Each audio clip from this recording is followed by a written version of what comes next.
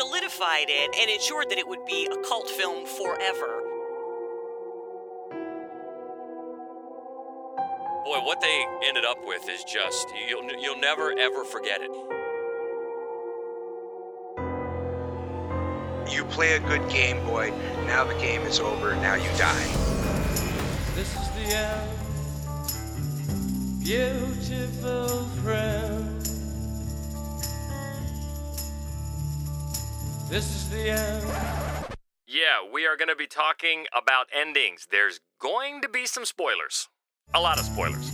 My only friend, the end. Another one of Hope's favorites gets on the playlist, The Doors. I don't think we've had The Doors on here yet, No, have because we? you would not ever let me put them on here. I'm not a big Doors fan, and we can get into that. But you know what? And while we're talking about the songs in the playlist, if you didn't know, there's now a Fright Club playlist on Spotify. It's one of those things I've been meaning to get to for a while and finally did.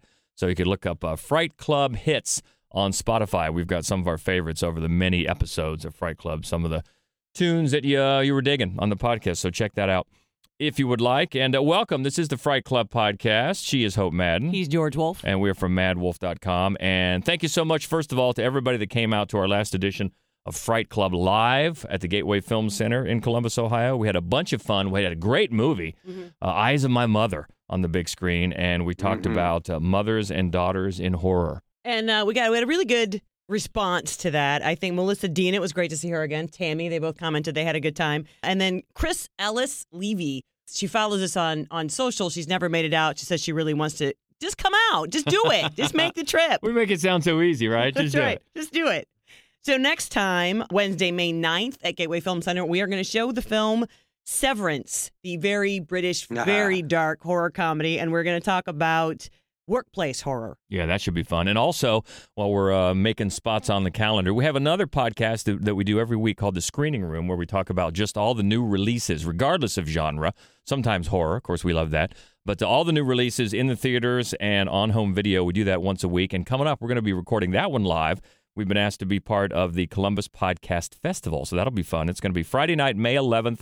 We'll be on the Short North stage right there, 1187 North High in Columbus, and we're going to be doing the show around 8:30 or so. So love to see you out there. That should be a bunch of fun. Looking forward to it. So got the housekeeping out of the way, and we were going to talk about endings, our best endings, our favorite horror movie endings this week, and we've got a great special guest to join us. We've been trying to set this up for a while because we're a fan of his podcast called Hell Bent for Horror. Welcome in, S.A. Bradley. Welcome. Hi, thank you so much for having me on, guys. I love the show. Got to hear your sex and death show, which was really interesting. Anytime you bring up, just as an aside, Jess Franco's Beyond the Darkness, I'm like, wow, you could do an entire show on sex and death and Jess Franco. I think he had a Emmanuel film because he did softcore porn as well as horror. And that's the only softcore that had a snuff film in it. So it's like, that's Jess Franco all over.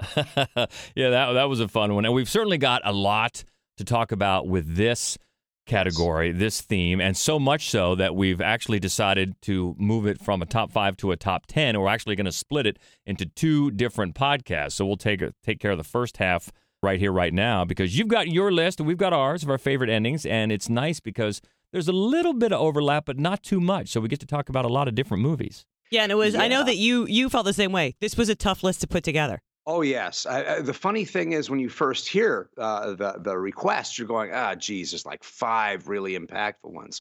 Then when you start thinking about it, you're going, man, not really. There's a ton of horror films that love to have that flick of the switch at the end, and it makes sense. It's indicative of the genre that what we want to do is get people into an emotional space and then hit them with something to make them think about that emotional space. And these movies are just truly a great version of that. Some of them are even like literary in how good the ends are. Well, when we decided, okay, it can't be 5, it's got to be 10, then I realized that I still had at least 5 or 6 that this could this could be 4 or 5 different podcasts, because some of the ones just so y'all can be pissed off right now, that Cabin in the Woods, that is such a great ending and not good enough to make this list. The Others is another one that is just And then, of course, what's in the box? Seven. Seven didn't make the list either. Wow, you are a tough customer. I know. Right. The Innocents was another for Yes. me. Oh, yeah. And I would also say I put as a historical importance Halloween, because even though it's very, very obvious what the end is now, when Halloween came out, I think the first movie that ever had the jump scare of he's dead, no, he isn't dead was it Wait Until Dark? Oh, my goodness. With Audrey Hepburn as the blind woman. Mm-hmm. Yes. Wait Until Dark and Alan Arkin. Alan Arkin. Yep. So that was the first jump scare that I remember of a guy who's supposed to be dead and he's not dead. But Halloween took that to a different era. What Carpenter was trying to do was create something that went from being a little story in a backyard to a serial killer that seemed very real to myth. And that end created myth. And I remember being in the movie theater when I saw that end, and everybody's like, oh, well, there's the jump scare. Oh, wait a second, he's getting back up. And by the third or fourth time, it went past being funny to something truly legendary. It had never been seen before. So when you look over the edge of the second story window and you just see the yard where a body's supposed to be and that music starts, that just started an entire chain reaction. So for historical importance, I talk about Halloween, but it no way could make this list. Yeah, but no, that's a good point. It has become very, very historically significant. And in a similar vein, Friday the 13th, which had it had become at that point in that, sort of really quick window where the slasher became established, that you had to end with something like that. And it is. I mean, it's Friday the 13th ending is maybe my favorite part of the entire movie. Well, I mean, it is. It is mine. I can tell you that. So that's a few that were very, very good, but still not good enough to make either one of our lists. So that just shows you the kind of quality we got coming up here. So let's get at it. This is part one of our favorite horror movie endings, and we'll just start with the number 10 film on SA's list. A young man who believes himself to be a vampire goes to live with his elderly and hostile cousin in a small Pennsylvania town where he tries to redeem his blood-craving urges. From 1978, the end of George Romero's Martin. I warned you, Martin. Nobody in the town, I said.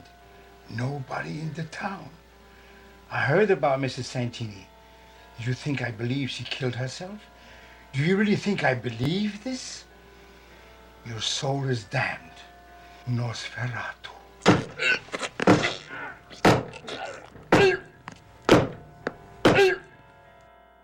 Martin is a teenage boy who's come to Pittsburgh to live with his uncle because his family has died. He may be mentally ill, or he may be an 80-year-old vampire. The uncle believes that he may be a vampire. And as the movie goes on, Romero constantly allows us to wrestle with the idea of it either being a supernatural story in very natural elements or a natural story where the supernatural is being pushed upon the story itself. You have a stalker in town who is taking people out with a syringe and a razor blade and bathing in their blood and basically having himself aroused by that. And at the same point, you're watching this film, and instead of going, well, there's the monster, you're kind of sympathizing with this guy. You may never like him, but you feel that this is a very unconventional monster. So you're watching this movie and you're trying to figure out where your allegiances are. And there's some really brilliant plays with the camera that happen through this film. And then comes the end. And you have a feeling that the movie is going to end with a certain resolution. And you have followed the quote-unquote death of all this. I kind of call Martin like a vampire version of Grey Gardens, the movie, because you have these arguments that are ancient, that continue to go back and forth between these people. There's never a resolution. They're living with ghosts. They're living in a town of ghosts. And it seems as if there's going to be a resolution where people are going to get away and Martin is just going to continue to live on. And out of nowhere comes the uncle who decides, he's made a pact with Martin that you can kill people outside of town, but if I ever hear you kill somebody in town, I'm going to kill you and you're going to be doomed into hell. And there is an irony that someone dies that doesn't have anything really to do with Martin actually doing his version of killing, but it is pinned on him by this uncle. And we have this moment where you have the uncle actually staking him in the bed. During all of this, through the entire movie, there is this constant Greek chorus that is a talk radio show, the boredom of the talk radio show at midnight. And the Count, as he was known, this kid, Martin, would get on and tell people how what they say in movies about vampires getting girls, that just doesn't happen. And he became kind of something to relieve the boredom. Well, we see him die. And the end of the movie is the radio playing the talk radio show where everybody is asking where the Count is, and you're hearing a myth being born. This idea of the old vampire is actually being born out of this soil. The boy is murdered, and then he is buried in the backyard and salted the earth and all of this stuff. But the radio keeps him alive, and you can hear someone in the background saying, "I think my friend is the Count." So you have this thing where we see how myths are built, we see how myths are destroyed, and we see how myths are continued on in someone else. And it's a shocking end because we by the end, we believe that Martin's just a kid. And so that end comes out of nowhere and really shocks you. And then you continue to live with that end through the credits by listening to the stories of how people are looking for myth and looking for legend in their lives. So I really think that it's a great film that nobody has seen. I think Martin is, for me, the best example of Romero as a director. Yes. I think that it was such a departure from what we'd already seen him do, and it was a really beautiful ending. I love the way that movie ended, which is going to be quite a departure from our number 10, because the end is just this... it's this infamous, bizarre final shot freeze frame in a film. No doubt about that. Angela Baker, a traumatized and very shy young girl, is sent to summer camp with her cousin. Shortly after her arrival, anyone with sinister or less than honorable intentions gets their comeuppance. From 1983, the unforgettable ending of Sleepaway Camp. How can it be?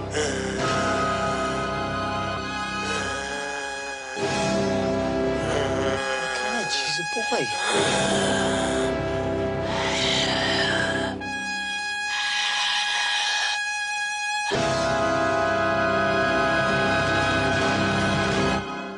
Like we were saying a second ago about this sort of early window of slashers, you had to kind of one-up the one that just came out. You had to come up with some sort of a flashy ending that was going to make everybody forget about the one that they just saw, that you knew you were going to be compared to. And boy, Sleepaway Camp, which is a weird movie beginning to end. I really like this movie.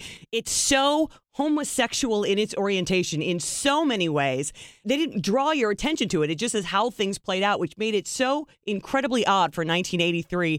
But then, of course, the final ending where we find out Felissa Rose isn't really Felissa Rose, and the sweet boy that she's been sort of crushing on, now we know really shouldn't have been crushing on her in the first place, as she stands there stark naked with a penis and a hairy chest holding the boy's head and a knife. And that look on her face is one will just haunt your dreams. It was interesting. They ended up getting a college student, a guy, to be the stand-in who had to get drunk to do it. But for a while they talked about maybe creating a mold, having a strap-on prosthetic for Felissa Rose to use in the spot, but they scrapped that. But boy, what they ended up with is just you'll never ever forget it. It certainly makes the movie, because you're right, the movie is so weird, and then you get to that ending, and it just becomes such an iconic horror movie ending, and why we had to put it on here. I think it's a funny what you're saying, because if anybody was paying attention while they watched it, you're not going to forget that movie. Everything about it is just off. But I think a lot of people, especially in 1983, with this sort of barrage of slashers, weren't really paying attention to it, and it wasn't really settling in until that last moment, and it solidified it and ensured that it would be a cult film forever. Because the other thing is that it perfectly fits the actual film itself. It's not like where out of the blue something happens and you're like, that's the only thing about the movie that's worthwhile. It actually is a perfect cap to that film. Oh, yeah. Some people thought that was a cheat, and that's like, no, there's no cheat to that ending. That's a well-earned ending, and in a way, it's funny after you see it a few times. Well, I saw it in the theater when it came out, and I was like pinned to the back of the chair, and people got up. There were like guys that were like hopping over seats to get out of the theater because they saw that sequence. But you're right about it being such a weird, it's such a perverse film. I think the center of that film is the cook. The really weird, creepy child molesting kind of cook that's at the camp, and he's like calling the kids baldies. This really grotesque, disturbing, and it's kind of like if you've ever seen the movie Alice, Sweet Alice. Yeah. Brooke Shields, there's that very heavy set guy. That movie just has like a patina of grime on it. And there is that on Sleepaway Camp as well. It's kind of like this weird mix of the 80s teen sex comedies that were really big at that time. Right. And the slasher film. And they kind of connect in this weird nightmare. And when I was first watching it, I'm like, well, this is an okay slasher. And then that end happened. I'm like, okay, this we got to talk about. That's right. We're going to be talking about this for a while. No doubt. And that is our number 10 as we're running down our lists of favorite horror movie endings. So we're up to number 9 on both of our lists. It's a nurse, a policeman, a young married couple, a salesman, and other survivors of a worldwide plague that is producing aggressive, flesh-eating zombies take refuge in a mega Midwestern shopping mall. It's the 2004 edition of Dawn of the Dead. Oh, what is that? Chips, no! Oh, shit! Stay behind me!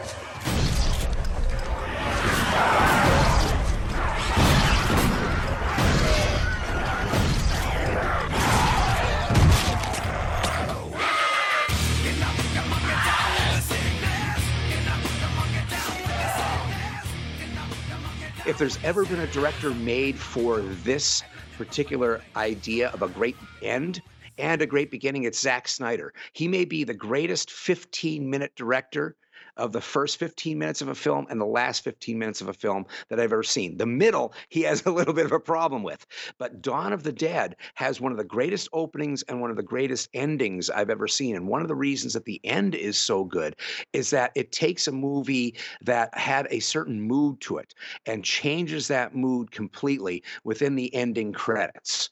And so there's almost like two endings to Dawn of the Dead. There's the semi-downbeat ending where the hero kind of saves everybody, but he ends up being doomed. And that kind of feels a little bit Hollywood. But then there's the end that happens during the credits. One of the characters earlier in the movie had a video camera. And all of a sudden, at the end of the movie, there's this camcorder moment where the music cuts out and we're almost like in a found footage movie. And there's no sound whatsoever except for what is coming over the sound of the camcorder, and you're immediately hit with a chill. And what we're basically watching is the end of the world. We've seen people escape, but by now we're seeing what happens to you once you escape. What happens after that happy ending? What happens when the hero goes over the hill? Well, now we see what's on the other side of the hill. And inside of this, we see things are not going well, running out of water. They find people, they think they find people on a boat. They find more dead bodies. They find an island finally. Everybody thinks, well, if we can get to an island, we'll be safe.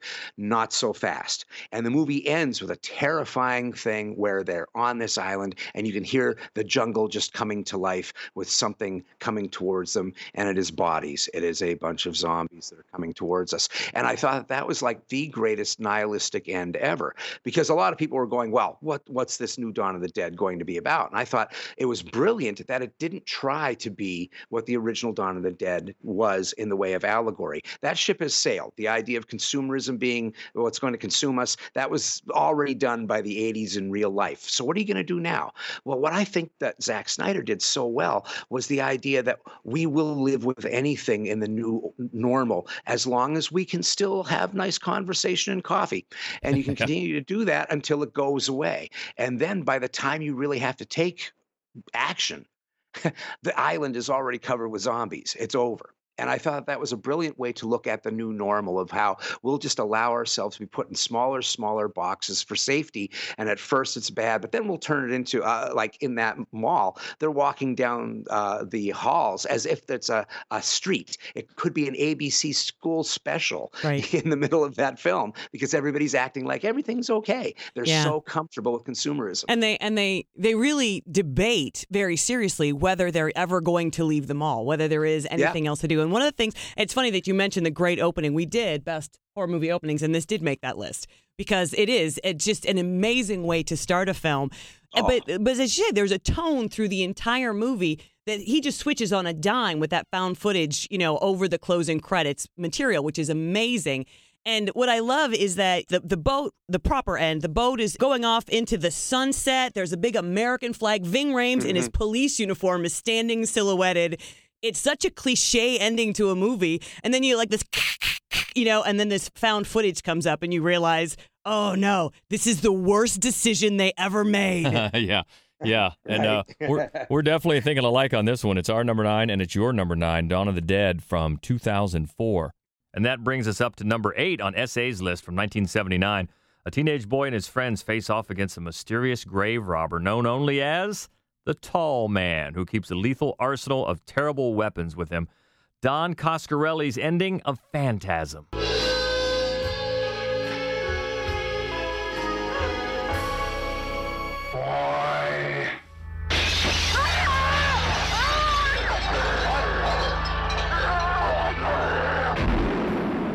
It's one that maybe people don't think of as the end being such a groundbreaker. But to me, the end starts about 5 minutes before the film ends. We have a change in what we know. And of course, phantasm being the idea that you are seeing things, that you see a spirit perhaps, that there's a figment of your imagination that is happening. And the entire movie is like that. I love Phantasm because Coscarelli tried to go for European surrealist cinema and put that into a horror film. When I met him, I talked to him about the movies of Nicholas Roeg, and I said, this movie reminds me of the kind of visual puzzles that Roeg did. And he's like, yes! And also these other movies. And he talked about a couple other directors like Cocteau and, of course, Buñuel would be on there, Alan Rene. He talks about how he used these styles to create this story. So basically what you have is a story about death and how death follows somebody through tragedies in his family. So we have two brothers who are, in the very beginning of the movie, we believe are coming to the funeral of a friend, a family friend. And we've also heard that the parents have been killed in an accident. And the rest of the movie is the young boy trying to reconcile the death of people around him and this ominous figure that seems to be in the center of all of these deaths that are happening inside of this town. It's an extremely surreal film that breaks a lot of boundaries of where time is and where space is inside of the film. But why this movie makes this list, outside of the fact that it's very head trippy, is right when you think that you've watched the finale of the film, there is what normally would drive you crazy in a movie, which is the idea that it may have been a dream. We find out that many visual puzzles, little images that we had seen through the film that didn't quite work when we were watching it, or they kind of stuck out, all are clues to the fact that this boy has lost his brother in the beginning of the film, not his friend. And that all of this is the fever dream of someone who has lost his entire family at the age of 14. Mother, father, and brother are now dead, and the only person who's there now for him is an old family friend, and they're going to try and get out of town. And you get this weird shock as you start to see this visual puzzle unfold over a series of montages that let you know where this was. And if you watch the film a couple times, you realize that all of these are little allusions to childhood fears. That all come together, and Phantasm, and the main part of this, the bad guy, is the Tall Man. And just when you think, okay, that's what it is, it's this end, you realize that that's another false ending, that all of this is that death has been coming for this boy. Yeah. And the last shot is that death is there. And it's almost, to me, it's kind of like the Seventh Seal, where, he has this chess game with death, but death already knows all the moves. In fact, by the end of the movie, we realize that knight has done all this bargaining, and it hasn't bought him a second. It hasn't bought anybody a second. It was all going to happen when he finally gets back to his village, that the Black Death is already there. And so it's almost like this weird dance with death. And that's what I love about Phantasm, is that it has this very 70s, very small town, like what I grew up with, wearing jeans jackets and stuff, kind of feel to it. But it has this mythology of death that could be in a Bergman film. And I really thought it was great. Yeah, and you've actually, at the end, you've got that family friend, the guy with the guitar, actually telling him and telling us that it is just a dream. And then he goes up to get his stuff to get out of town, and then, like you said, that's when the Tall Man reappears again. So, yeah, it's effective in that false sense of security, and then that final that final shock. And at the same time, though, like Sleepaway Camp, it actually fits the film. It's not just, Right. oh, he's not dead, or, oh, it actually does. It's a good capper for the story that's being told in the first place. Right. You play a good game, boy. Now the game is over. Now you die. Is one of the big lines. Yeah, so Phantasm, number 8 for SA, as we run down our favorite horror movie endings, and moving it up to number 8 for us. And this is from 1982. A crew in Antarctica finds a neighboring camp destroyed and its crew dead. Whatever killed them is nowhere to be found unless it's hidden in plain sight. The ending of John Carpenter's The Thing. Well, what do we do? Why don't we just wait here for a little while? See what happens.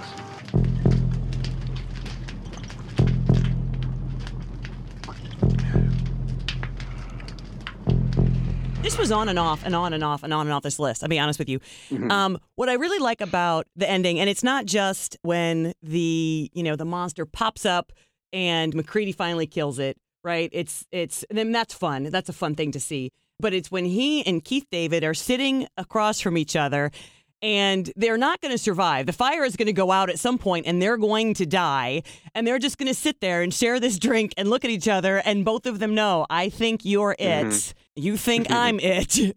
We're probably going to die. And then they just have like a funny conversation, and then they fade out. Well, that's what he says. We'll just see what happens. Yeah. See what happens next. Yeah, and so much has been made of this ending over the years, digging for clues. Of course, the biggest one being the so much more breath that you see coming out of Kurt Russell's mouth when talking than Keith David. So that's the biggest clue. And in some interviews, I think John Carpenter has even alluded to that fact in saying that he didn't think it was that ambiguous if you really look at it. But then people throw in other stuff and dissect it as they like to do. But yeah, I think it's that type of feeling that you just described. Like they're just looking at each other like, what in the hell now? And it just leaves you with, after all that we've been through with all those guys and that freezing and the claustrophobia of the movie, to end it that way is to me, yeah, a really great capper. Yeah, I thought it was probably one of the perfect endings. It was a 70s movie ending in the 80s, and that didn't go over very well. But it was the way that it needed to go. Anything else would have been a cheat. And I thought that it was very ballsy for him to end the film with that kind of ambiguity. It doesn't even end with the shock cut of Keith David suddenly getting a third eye and jumping at him. Nothing like that happens. You have this wonderful where you've had this claustrophobic, cloying feeling all the way through the film. To allow that to continue to the very last moment where there's this slow pace of them just drinking and it's starting to get cold again. And I was just like, this is so great. Now, when I saw it in the theater, people did not think it was so great. My dad, I thought he was going to disown me for liking the movie, but it was something else, to say the least. Yeah, that's always an interesting point when you talk about this movie, about how it was. It's grown in such stature over the years, but it failed. It failed when it came out, and people didn't like it. But boy, that has changed over the years. So that's our number 8 on our list of favorite horror movie endings. That takes us up to number 7 for SA from 2001. Tensions rise within an asbestos cleaning crew as they work in an abandoned mental hospital with a horrific past that seems to be coming back. Session 9. Do it, Gordon. Do it now.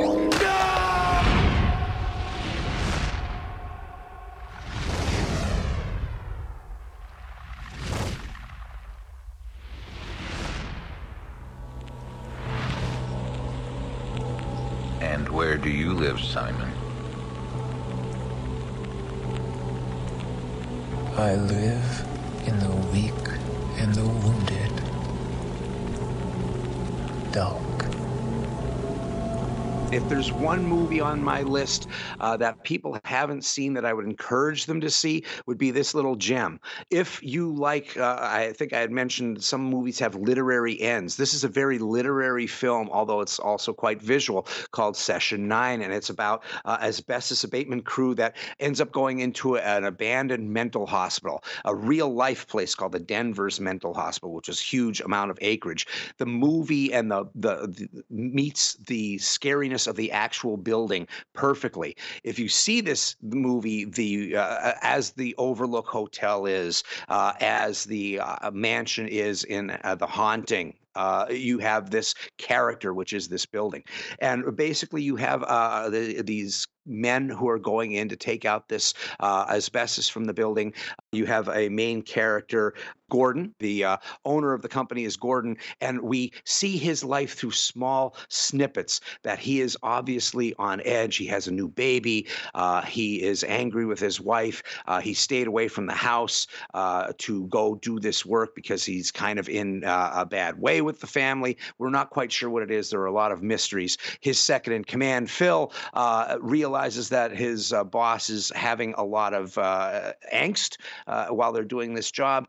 He also knows that he's working the guys too hard, and there's tension that is happening there. But once they get inside of that building, the building itself seems to talk to some people, and it seems to know what scares others.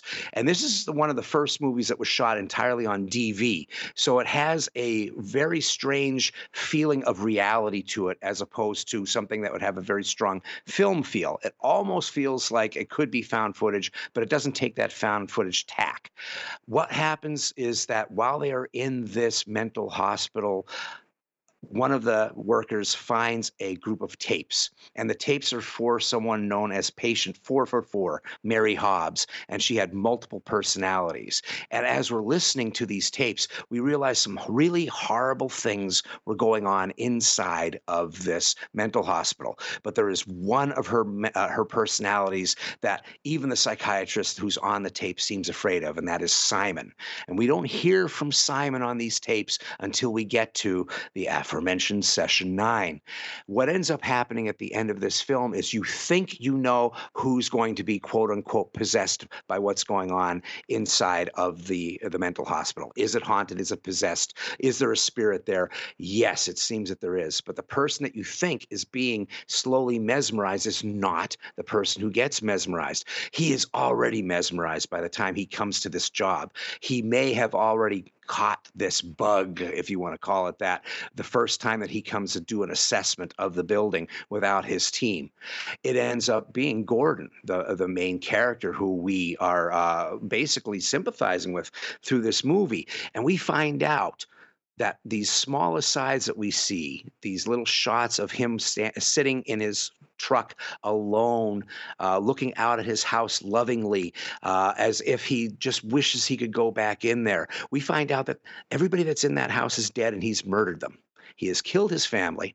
And then he comes to the job and he slowly, systematically murders everybody that is in his workplace. And this is where it gets very literary, because you're kind of following this one piece and then you're hit with this other. But it is a hearkening back to the spirit of Shirley Jackson's Haunting of Hill House. This is an unsane place. And this place has this monster inside of it named Simon. And Simon, in the last shot of the movie, is heard on the tape saying, "I live in the weak and the wounded." And when the first time I heard that, after seeing everything that happens in this movie, I got the chills and I had to watch this movie again. Yeah, it's definitely a gripping ending after all that, especially when it's just all boiled down to the voice on the tape. Yes. Voice work is something that I think people underestimate. The power of just a voice and the impact that it can have in a horror film. The Exorcist, obviously, right? And then there are so many others where it really is. It's just a voice, and it creeps you out so much, and it's hard to even say why it is. But in that case, it's really true. First of all, it's a brilliant line, and second of all, the delivery is impeccable. Yes. I do not give it justice. No, it's very true. Very good ending for session 9, which is number 7 for SA, and that makes it up to number 7 for us. So we'll go back to a classic one we've talked about many times. You talk about a movie being dissected. This might be the king. 1980, The End of The Shining.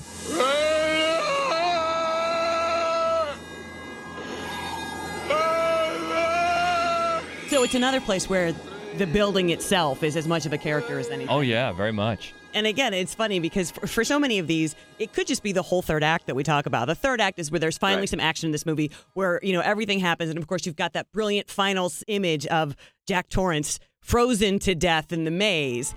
But then it's really that creepy sort of swing music.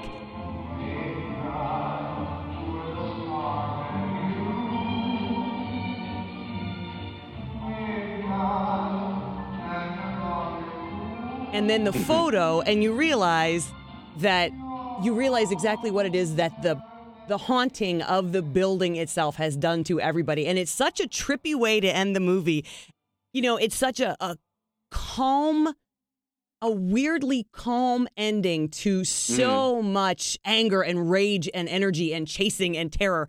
But it's so Kubrick. Everything about it is so Kubrick. Yeah, because that way, you know, he made a big change from the book. Yeah. In that he didn't blow up the hotel. Everything, according to what you read, Kubrick thought that was just a real cop-out way to end things and wanted to be able to continue the feeling of creepiness. It doesn't all get wrapped up so nicely, and this was certainly a way to do it. And I think it's interesting, too, to look at some of the additional thoughts about the endings. There was one leaked ending that they considered, I guess. One of the treatments was to have Wendy kill Jack and then Halloran come to rescue, but he would then be instantly infected, haunted by the hotel, and he becomes the killer in the end, the real bad guy who you think. So they would switch it up. You think he was coming to rescue, and he would be the ultimate bad guy at the end. So they talked about a lot of different ways, but I think it's funny, too, when you think about how much this movie is dissected, and you read about the production of it and find out that Kubrick just kind of laughed off all that stuff and thought, it's a ghost story. It's a silly film. Forget it. Don't worry about it. And people just go nuts trying to dissect this movie. But I think the ending is so much better than the book's ending. Well, here's the thing. There is a lot of King on this list for me, right? For my 10, there's a lot of Stephen King on this list. And I've said it before, and people hate me for it. I think that Stephen King ends badly. I agree. I think that is one of the major weaknesses in most of his novels, is that he doesn't end particularly well. And yet somehow there's a handful of really great, obviously not everybody is as great a filmmaker as Stanley Kubrick, who can see the best way cinematically to end the story. And again, I mean, I think the way that The Shining ends is utterly brilliant. I agree. I will say certainly about what you talk about with Stephen King to be true. I always say that Stephen King is the best when he limits himself. If he can keep the story like Misery. When I read the book Misery, everything that I thought would happen in the book happened in the first 80 pages. And I'm going, where in the hell is this going to go from there? Cujo had the same kind of thing where you're trapped inside. When he has multiverses and parallel universes and things like that, he loves to allow that prose to really expand. And so his ends do kind of tap out. You know, he goes down this path. So I think that in a way, economically, Kubrick certainly knew what to do cinematically, what was going to work. I mean, it's hard to argue the final act of that film that it could possibly be better inside of the book because the visuals of that are just absolutely incredible. So although I will say that I think that, and I get a lot of crap for this, I think that I like the movie The Shining. I think it's a very, very good horror film, but I kind of go crazy over all of the dissection that there is of it. I remember being in film school and the teacher saying, well, obviously this is all about the plight of the genocide of the Native Americans. And that's all it's about. I'm like, what? I'm with you. I read some of those, and it's comical after a while because, I've heard that theory, and there's the one about the moon landing being faked and all that stuff. You're like, where are you getting this? But we digress. Number 7 on our list is The Shining. Moving up to number 6 as we talk about our best endings in horror, our favorite endings in horror. Go to SA for number 6. And we love it, too. It's from 2005. A caving expedition goes horribly wrong as the explorers become trapped and ultimately pursued by a strange breed of predators. Neil Marshall's The Descent.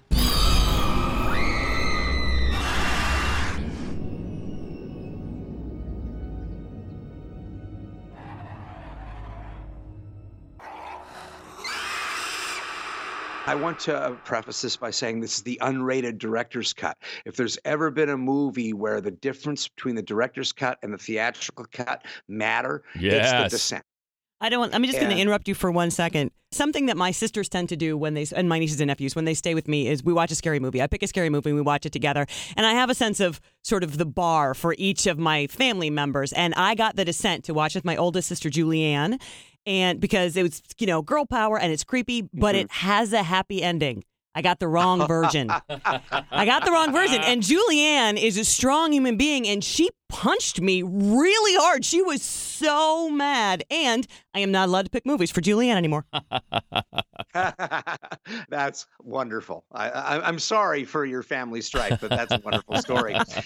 The unrated director's cut is truly amazing. And it's great that we've already talked about The Shining. And we've already talked about The Thing, because both of those movies live and breathe inside of The Descent. There are allusions to both of those films. The descent into madness of the Overlook Hotel can be the caves that are The Descent, and the isolation and the transformations that happen, the paranoia of who is what from The Thing is there. In fact, there are visual clues to both of those movies, and Alien as well, are kind of all thrown into the mix of The Descent, and yet it is its own original idea.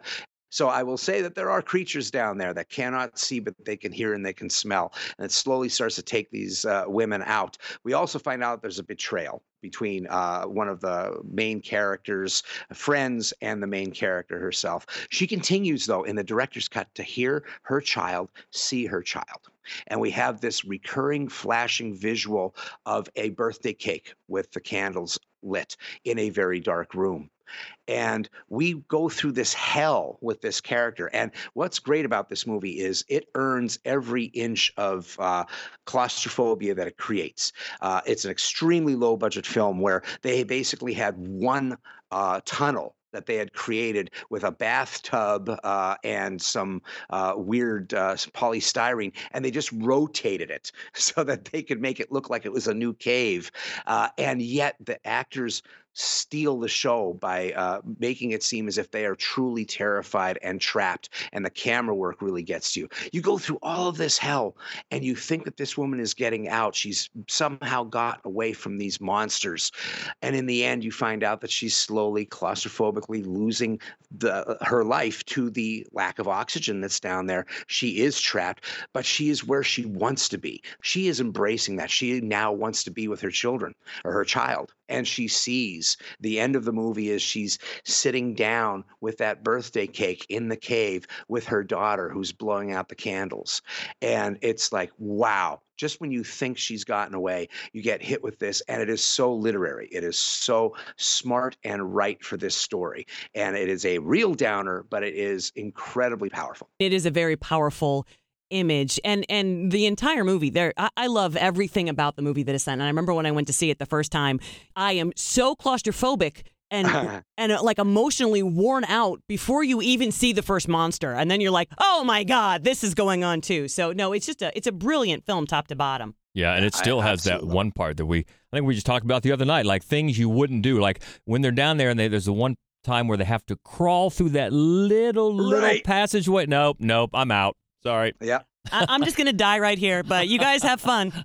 Yeah, I'm tapping out right now. That's right. Yeah, that's the moment. I'm not a claustrophobic guy. And if I ever see Neil Marshall, I'm going to shake his hand and then punch his arm, because it's like, that was unbelievably good. I think Julianne might too. Right, of course. Yeah, no doubt. That is a good one. So that is Essays number 6, and we'll close it this half of this countdown with our number 6, the classic from 1960, The Very End of Psycho. They're probably watching me. Well, let them. Let them see what kind of a person I am. I'm not even going to swat that fly. I hope they are watching. They'll see. They'll see, and they'll know, and they'll say, why, she wouldn't even harm a fly. And I say the very end because when we first were talking about that, I thought, Hope, that you meant the turning around of the chair and, the skeleton mom. No, but you're talking about the actual, when they have him in captivity, they have him captured. Yeah, obviously the trick ending, when you exactly who is in the basement and who is in this chair and what's going on with Norma's mom. Obviously, it's incredibly cinema. I mean, for the history of cinema, an incredibly pivotal moment. But for me, it is actually the lingering on Norman in the chair in this very antiseptic room where you hear the murmur of the police and his just serene face, and then the voice that's in his head, which is his mother talking, and then you see the fly land. It's so, and it's funny because one of the things about the movie, a bit like Session 9, and very much to me like Martin, is that even though Norman Bates is the villain, you're rooting for him. You feel for him. He's the vehicle for the audience through the film, really, of sympathy. And so in the end, when this all happens, it just pulls the rug out from under you, is that, well, he's gone now. Norman's gone now. And in his place is this, again, it's another great vocal performance of this creepy mom voice. Just this, we all get a little mad sometimes. It's just a great ending. Yeah, and also it was a way that, Hitchcock was able to satisfy, the codes of the time where you couldn't get away with it, quote unquote. So you have things wrapped up. Okay, the police have solved it. They're dragging, the car out. But at the same time, is it really? Because with you having him stare in the camera like he does, you're thinking, well, he can still do some damage. He could maybe convince him that he is all right and get out of here. So on one hand, you got order restored, and on the other hand, maybe you don't. I think it's really interesting. I'm sure you guys have watched Psycho a billion times like I have. And there's a moment of the superimposition of the mother's skull when the grill of the car is being pulled out of the swamp. And I always thought that was a wonderfully chilling thing. And it's also superimposed over the smiling face of Anthony Perkins. Yeah. So you have this triple threat of the grills, basically, all these creepy smiles happening at the same time. The thing about Psycho, and this is where I somewhat break ranks, I will give you the smile and the I wouldn't hurt a fly and that superimposition as a fantastic end. I will give you the turning of the chair and the thing, but the Simon Oakland part is the part that always drives me crazy. And it's the spot where I say that there is a difference between the old Hollywood horror and the new Hollywood horror, where the Romero's 1968 is really the beginning, not Psycho. Because in Psycho, they need to psychoanalyze. They have that 5-minute piece where up until then, anybody can be Norman Bates. That movie is terrifying because it could be the kid down the street, it could be the motel owner, it could be the grocer down the hall. Whatever it might be, wherever you are, Norman Bates can be right next to you. But then Simon Oakland tells you, well, it could be Norman Bates if he had problems with his mother and she had an abusive boyfriend and threw a toaster in the tub. And so there's all these reasonings, and that's why I like things like Night of the Living Dead and Halloween, where they give you a little bit of an idea of what's going on, but it's nowhere near answering any questions. The unanswerable is much better. So whenever I watch that movie, I kind of want to fast forward through the Simon Oakland thing, because to me, it's like Hitchcock said, okay, we're going to bring the order back. And to me, upsetting the apple cart is what it's all about. And that movie does such great upsetting of the apple cart all the way through. But does that mean I don't like Psycho? Hell no. No, that's a good point, and a point well taken. And it's also interesting to note that the producers, they had to convince the ratings board that the term transvestite was an actual medical term. The board thought they were trying to put one over on them and sneak in like a dirty word. And then, no, it's an actual clinical word. And there is. You get a lot of explaining from Simon Oakland there before the very, very final shot. So no, that's a point well taken. So that wraps up part 1. Originally, this was just going to be a one-shot deal, but we had too many good endings to talk about. So we ran through number 10 through number 6 on both of our lists for our favorite horror movie endings. So we'll get back together in a few weeks, to do the second part. And until then, we've got another Fright Club Live. Yes, we do. On Wednesday, May 9th, we want you to come out and watch Severance with us and talk about the best workplace horror. That'll be a fun one. And as always, got a quibble with our list or with essays, let us know. You can get a hold of us. The easiest way is on Twitter. We're at Mad Wolf. That's MADDWOLF. We're Mad Wolf Columbus on Facebook and Instagram. And the regular website, of course, is madwolf.com. Essay, where can we find you on social media? Well, great. Thanks for asking very much. You can find us on anywhere that you can get a podcast. You're available on iTunes, Google Play, Player FM, and Stitcher. You can also find us on Spotify. I also have a Twitter account that is at Hellbent Horror. We have a Hellbent for Horror page on Facebook, and of course, hellbentforhorror.com. And you can get in touch with me in any way, shape, or form through instant message, cosmic spool, email, and I'm about to put up a voice message as well, because I'm getting quite a few people who really want to talk horror, and I'm excited about that. Good stuff. Good stuff. All right, we'll be back soon to finish up and do the top 5 on both of our lists. But until then, I'm George Wolf. I'm Hope Madden. And this is the Fright Club Podcast. Stay frightful, my friends. This is the end.